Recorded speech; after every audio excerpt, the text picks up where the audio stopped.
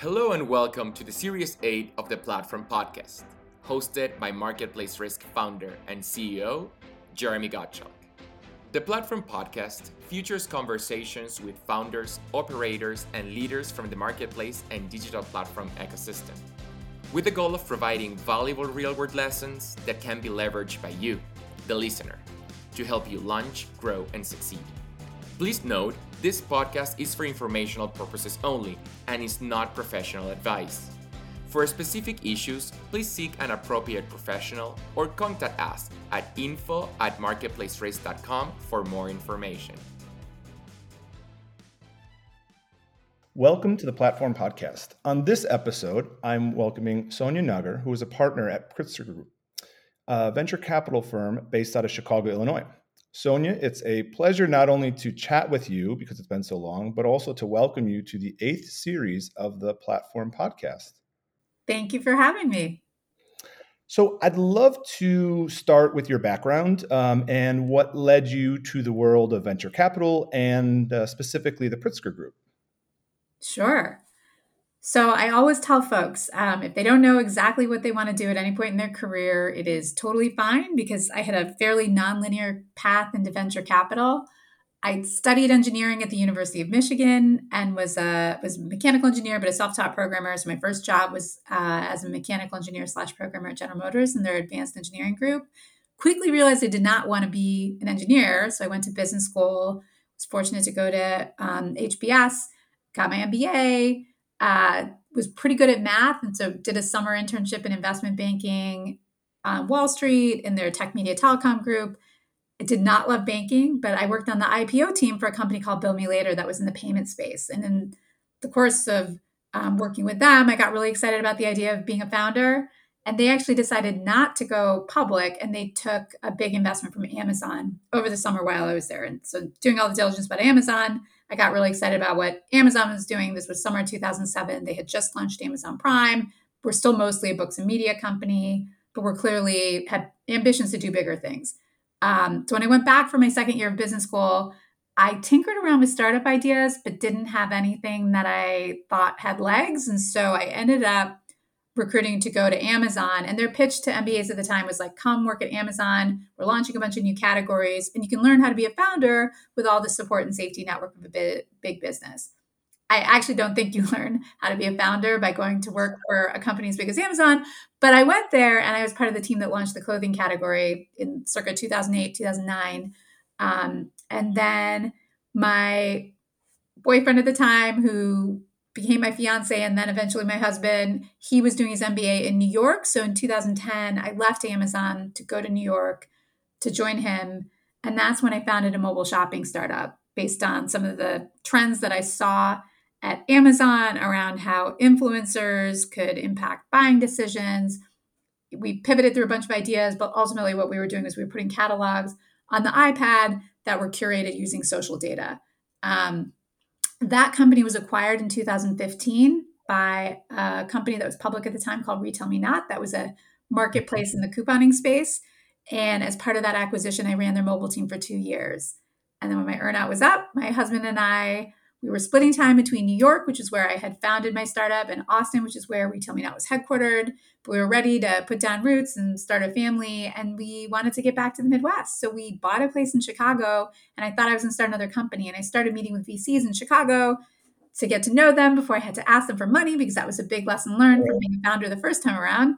And I met Pritzker Group in that context as somebody who had just relocated to Chicago and was potentially starting another startup.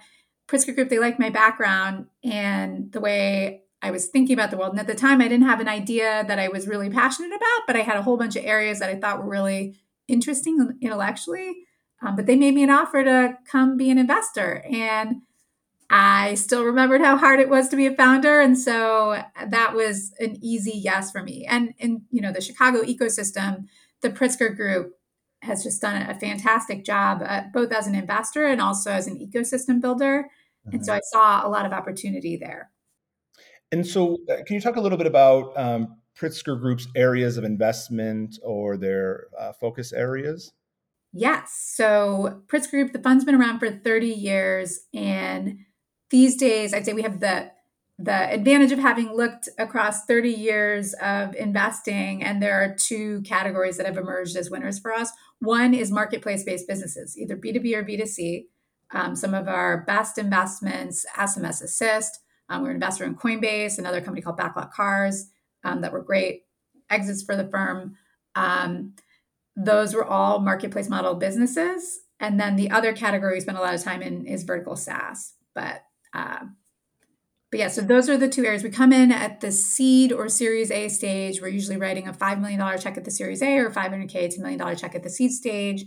We prefer to lead, but we can be flexible and be part of a syndicate. And we're pretty hands-on once we invest. And full disclosure, I worked with Sonia at Sitter City, which was a portfolio company of Pritzker Group before it was acquired. And you were nice enough to have lunch with me and talk about what a VC does when I was kind of exploring my next move. And so I'd love for you to talk about kind of a day in the life of a VC. How does a VC spend her day? What consumes most of your time? I recall when you and I met, you broke it up into thirds. And it made it super clear. And so I'd love for you to talk about that a little bit. Yeah, I mean, there are three basic functions that a VC does. The first is sourcing, which is finding great deals. And so about a third of your time is spent out in the market. You're either meeting with founders for first meetings to get to know their company, talking to other investors to have them refer you deals, or you're doing top of funnel marketing activities like sitting on a panel or going to a conference to try to meet a bunch of people that you could potentially invest in. A third of your time is spent on diligence. It's like after you have the first meeting, there are a certain number of companies you're going to move into a more considered diligence phase where you're going to make a decision on whether you not you want to invest. And as part of your diligence, you're probably doing reference checks on the founders, some independent research on the market to figure out who the competition is, and customer calls to figure out if customers really like the thing that this company is doing, whether it's novel, and spending time getting to know the team to ultimately make a decision on whether you want to back them. So that's the second third. And then the last third is after you invest, trying to help your portfolio companies be as successful as possible. So often for Pritzker Group, we've historically taken board seats. So it's, the quarterly board meetings, we'll do monthly KPI check-ins with our founders, and it's helping them with recruiting, hiring, B2B, business development, and then, we'll try to also bring our ecosystem together. So we'll do CEO summits or, functional workshops on here's how you launch a B2B sales team, or here's how you manage HR once you've got 50 employees and not just 5. So there's a lot of work that happens post-investment as well. It's interesting when you talk about sourcing deals and that it consumes a third of your time, because I work with so many startups and they have so much anxiety and stress over connecting with VCs. And it seems to me that there's this equal amount of like energy and stress and focus on both sides that, I think ultimately, from the startup's perspective, you just got to pound the pavement, figure out who the right investors are and all of that. But it's funny because when you and I had that conversation, I just thought like, why is it a third of the time? Because these people they would line up out your hallway and make it super efficient. But I suppose you're looking for the right investment, and there's probably a lot of criteria that you wade through before you actually take a meeting with somebody, no? Yeah, and not only that, but one thing that surprised me sitting on this side of the table is the best deals are often competitive. And you can't do a great deal unless you see a great deal. And so you've got to make sure you're top of mind. And while it may not seem like this when you're a founder, but there are a ton of investors competing for deals. And there's actually a fair amount of capital at the early stages that are all trying to find the best deal. So you spend a lot of time just making sure you're top of mind for founders when they decide to invest. And I think it helps. I'm fairly thesis driven. Like I have a lot of experience as an operator, as a founder, and as an investor in marketplace-based businesses. And so in the last 18 months, I've really focused my energy on trying to be known in this specific sector that I invest in so that I can founders, I always advise them, you qualify your deal flow by understanding where investors are excited to invest or where they have experience and expertise that can be valuable to you. And I think I've been trying to put myself out there more to say, here's what I invested so that founders can find me and understand efficiently the kinds of things I'm excited about. Right. It's interesting because I will work with a lot of early stage startups as a lawyer, but sometimes in a consulting capacity. And a lot of times they'll ask me, if I would introduce them to prospective investors. And, my answer is always sure when you're ready, right? Like, because it's obviously my reputation as well if I introduce somebody. But what's interesting is I always tell them you have to do your homework and think of this, kind of as your resume with a cover letter.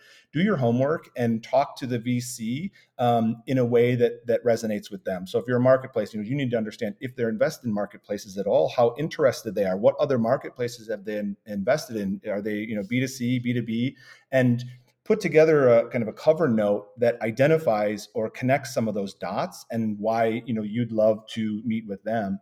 And it's interesting because I think that when you start talking to kind of early stage founders and founding teams about, it's not just getting in front of an investor, it's doing all of the homework so that when you do, it kind of makes sense and you're not wasting people's time.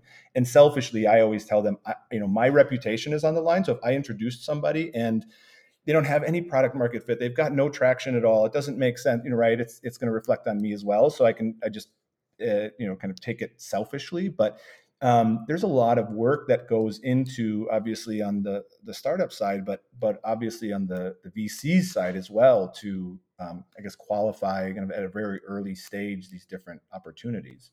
Yeah, I mean, I think that's great advice to founders. If you're doing the outreach, the best cover letter is going to say, I see that you've invested in XYZ companies that are similar to what we do, but in a different space, non-competitive, but similar. Or I see that you invest in marketplace, or I read this article that says you invest in this type of company, or I saw you at a conference and you said you like to just show that you've done the research. Very few cover letters surprisingly have that level of research, but it's like, just Google me and see what comes up. And you probably could figure out a way to connect some dots for me and make it obvious why I should take that first call.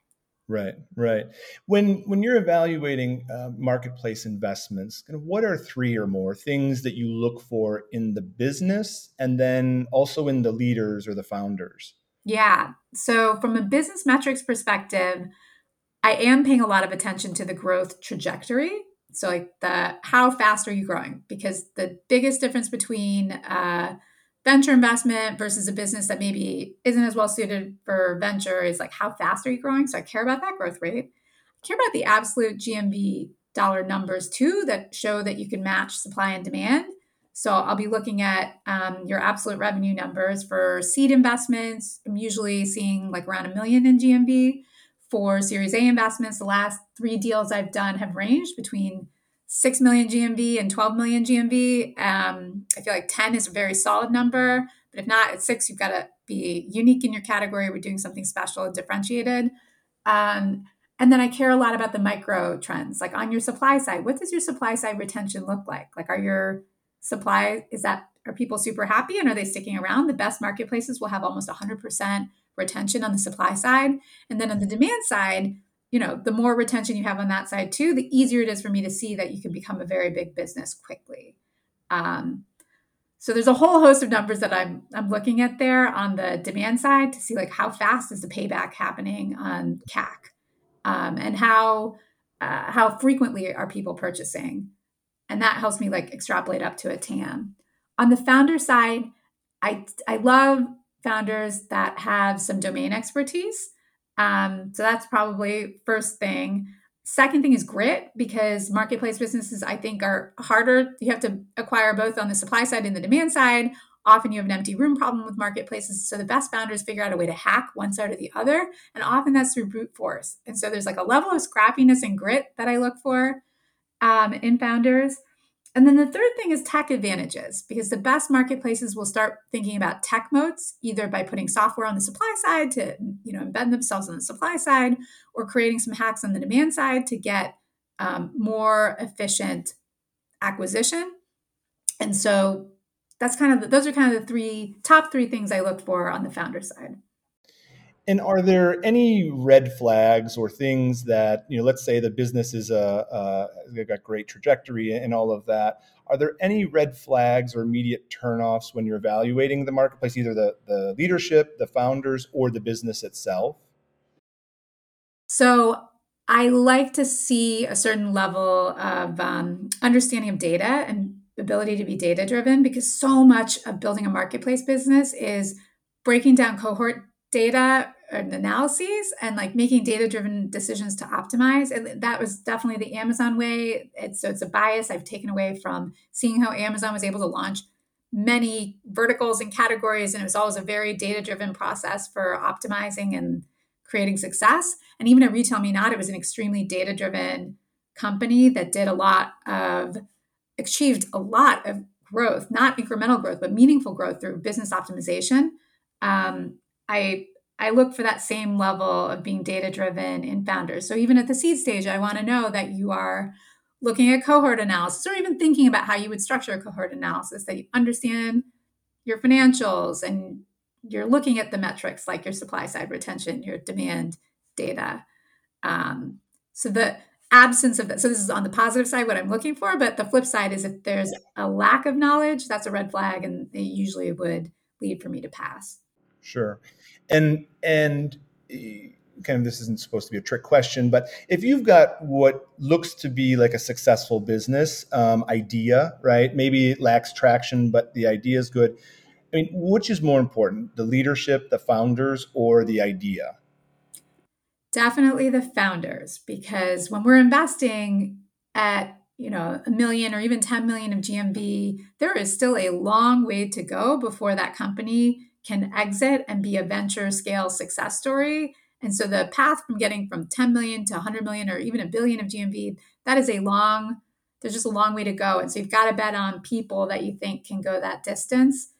And in many ways, what gets you to a million or 10 million in GMV is not the same skill set that's going to get you to 100 or a billion. And you just got to, like, I love founders who are self taught or have demonstrated they can self teach and convince me that they can scale. And sometimes that's because they've done things outside of their comfort area in other aspects of their life to teach themselves a new skill. Like, it's one question that I like to ask founders is like, what's something you've taught yourself to do?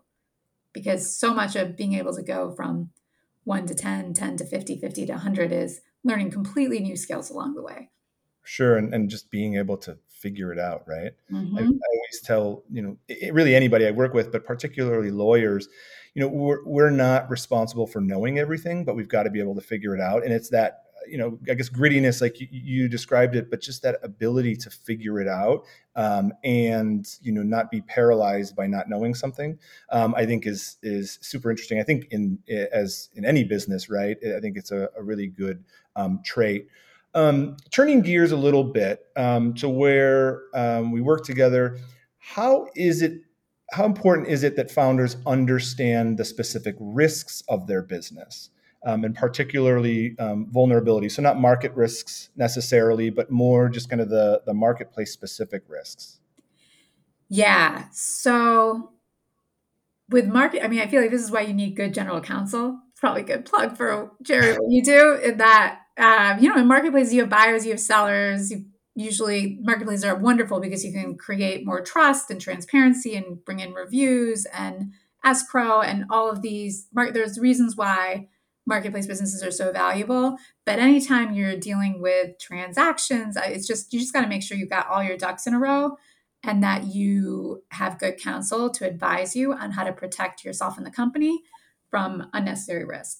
And not, you look at Airbnb and even Sitter City, it's a great example. There's tons of risk in that business, and that you're connecting buyers and sellers. And even if you don't have control over the inventory, it's not like you are the maker or the provider. It's not your W-2 employees that are providing a contractor service. You are taking on risk by facilitating. And as you get to scale, bad actors will enter your system, and you need to have process and good legal counsel in place to advise you on how to try to protect people from other bad actors in the system. But it's just, as you scale any consumer business or even B2B business, you're going in the world, even if it's not a tech company, you're going to encounter bad actors. And the question is just, do you have the right process, policy, technology to try to mitigate quickly, get those people out of the system, And then you got to have your legal ducks in a row. Right. Yeah. I mean, it's interesting because when people ask what I do, I mean, ultimately, like I'm an evangelist for risk management, which is like the least sexiest title you could come up with. But the reality is,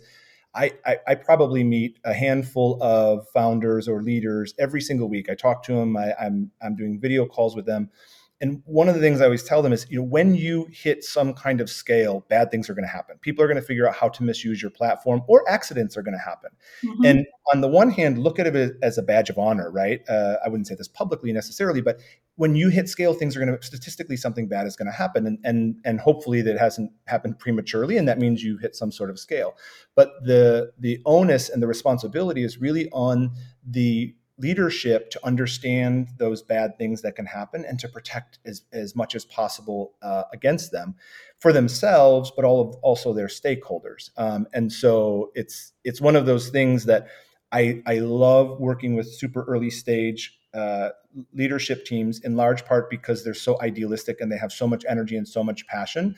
And I don't ever want to be the one that comes in the room and squashes that. But my focus is like, okay, that's great. I leave you to all of the kind of the business functions, but now we have to figure out, and I'm here is to figure out how is this going to be misused, misappropriated, and really risk your reputation, the investment, et cetera. So I think that's super, super key. So when you're thinking about risks, and I appreciate probably not to the level that I do, but how do you evaluate a founding team, or when you're evaluating an investment opportunity, how do you think through their appreciation of risk or understanding of kind of the bad things that could happen with their platforms? Yeah, I mean, a lot of this is hiring the right counsel. Because I want the founders to be focused on where they have expertise, and then get advice in the places where they don't need to have like they should have some awareness of the risk, but a lot of it comes down to hiring the right outside counsel. Because it's like, if this is your first time building a marketplace business, I don't actually expect you to understand all the crazy ways people can try to misuse your platform, but find people who've done it before, or counsel who specializes in that particular function, that can tell you. It's like, you don't need to learn this by brute force doing get the expertise from somebody who's seen it 100 times before. Right, right. I think at the early stage, one of the kind of conflicts is resources are precious, right? And so even if they've raised some money, resources are precious. And I even tell people, save your money, don't spend it on lawyers, because we'll suck you dry when it comes to the amount of work we can find. We can always find problems, right? And so it's trying to find, I suppose, that right lawyer, or that the right experience to kind of get you to the next step, not to overdo it or belabor, as you said, kind of figuring out every problem that could come to pass, but understanding like what are the big issues, protecting where you can, and then moving on. Because the one thing I completely agree with you that the CEO's time is not best spent thinking about insurance policies, or the trust and safety issues that are very, very important, but probably something that could be easily delegated if it's I think properly appreciated.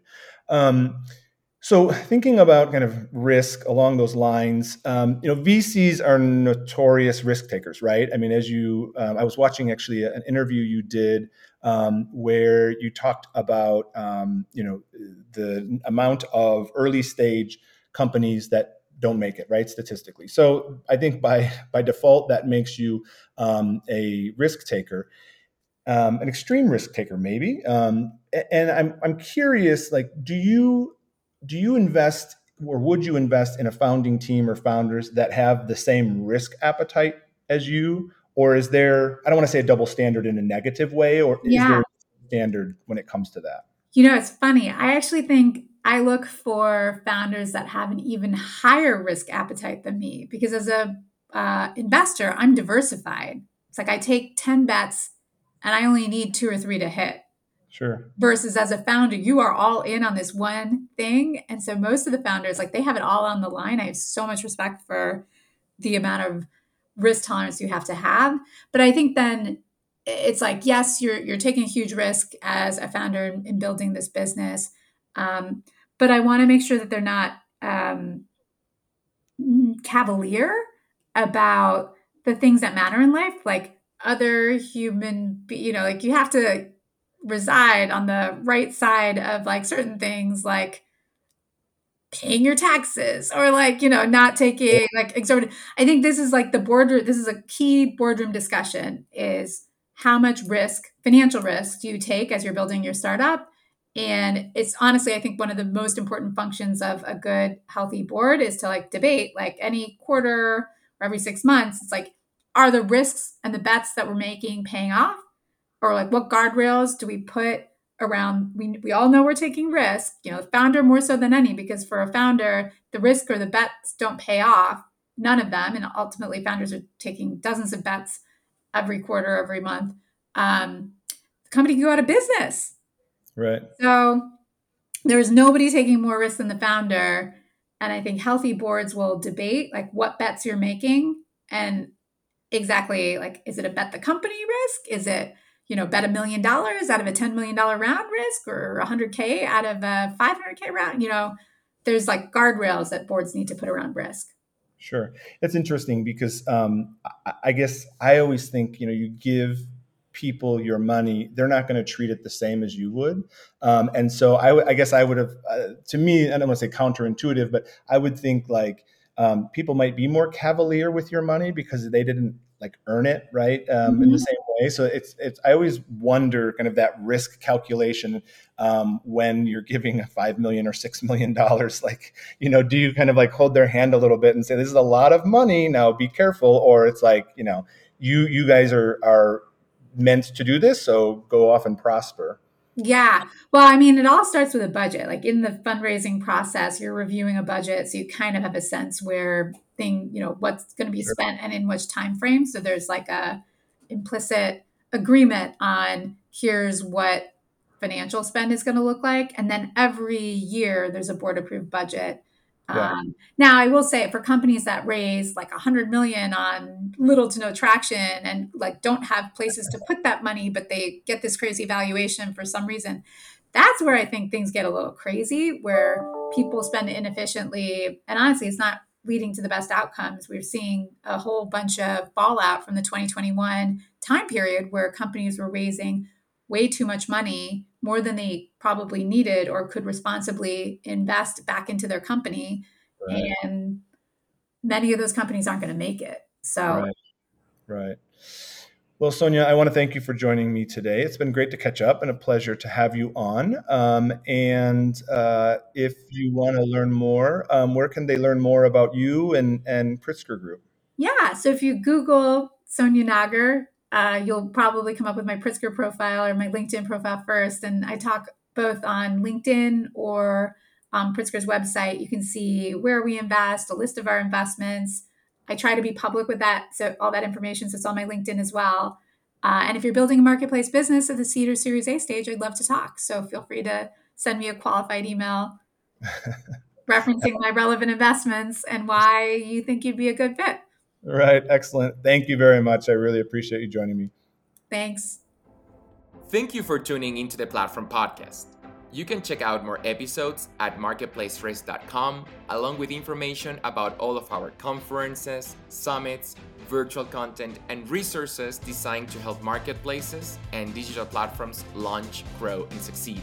And follow us on social media at Marketplace Risk to stay up to date on upcoming programs, events, and important news.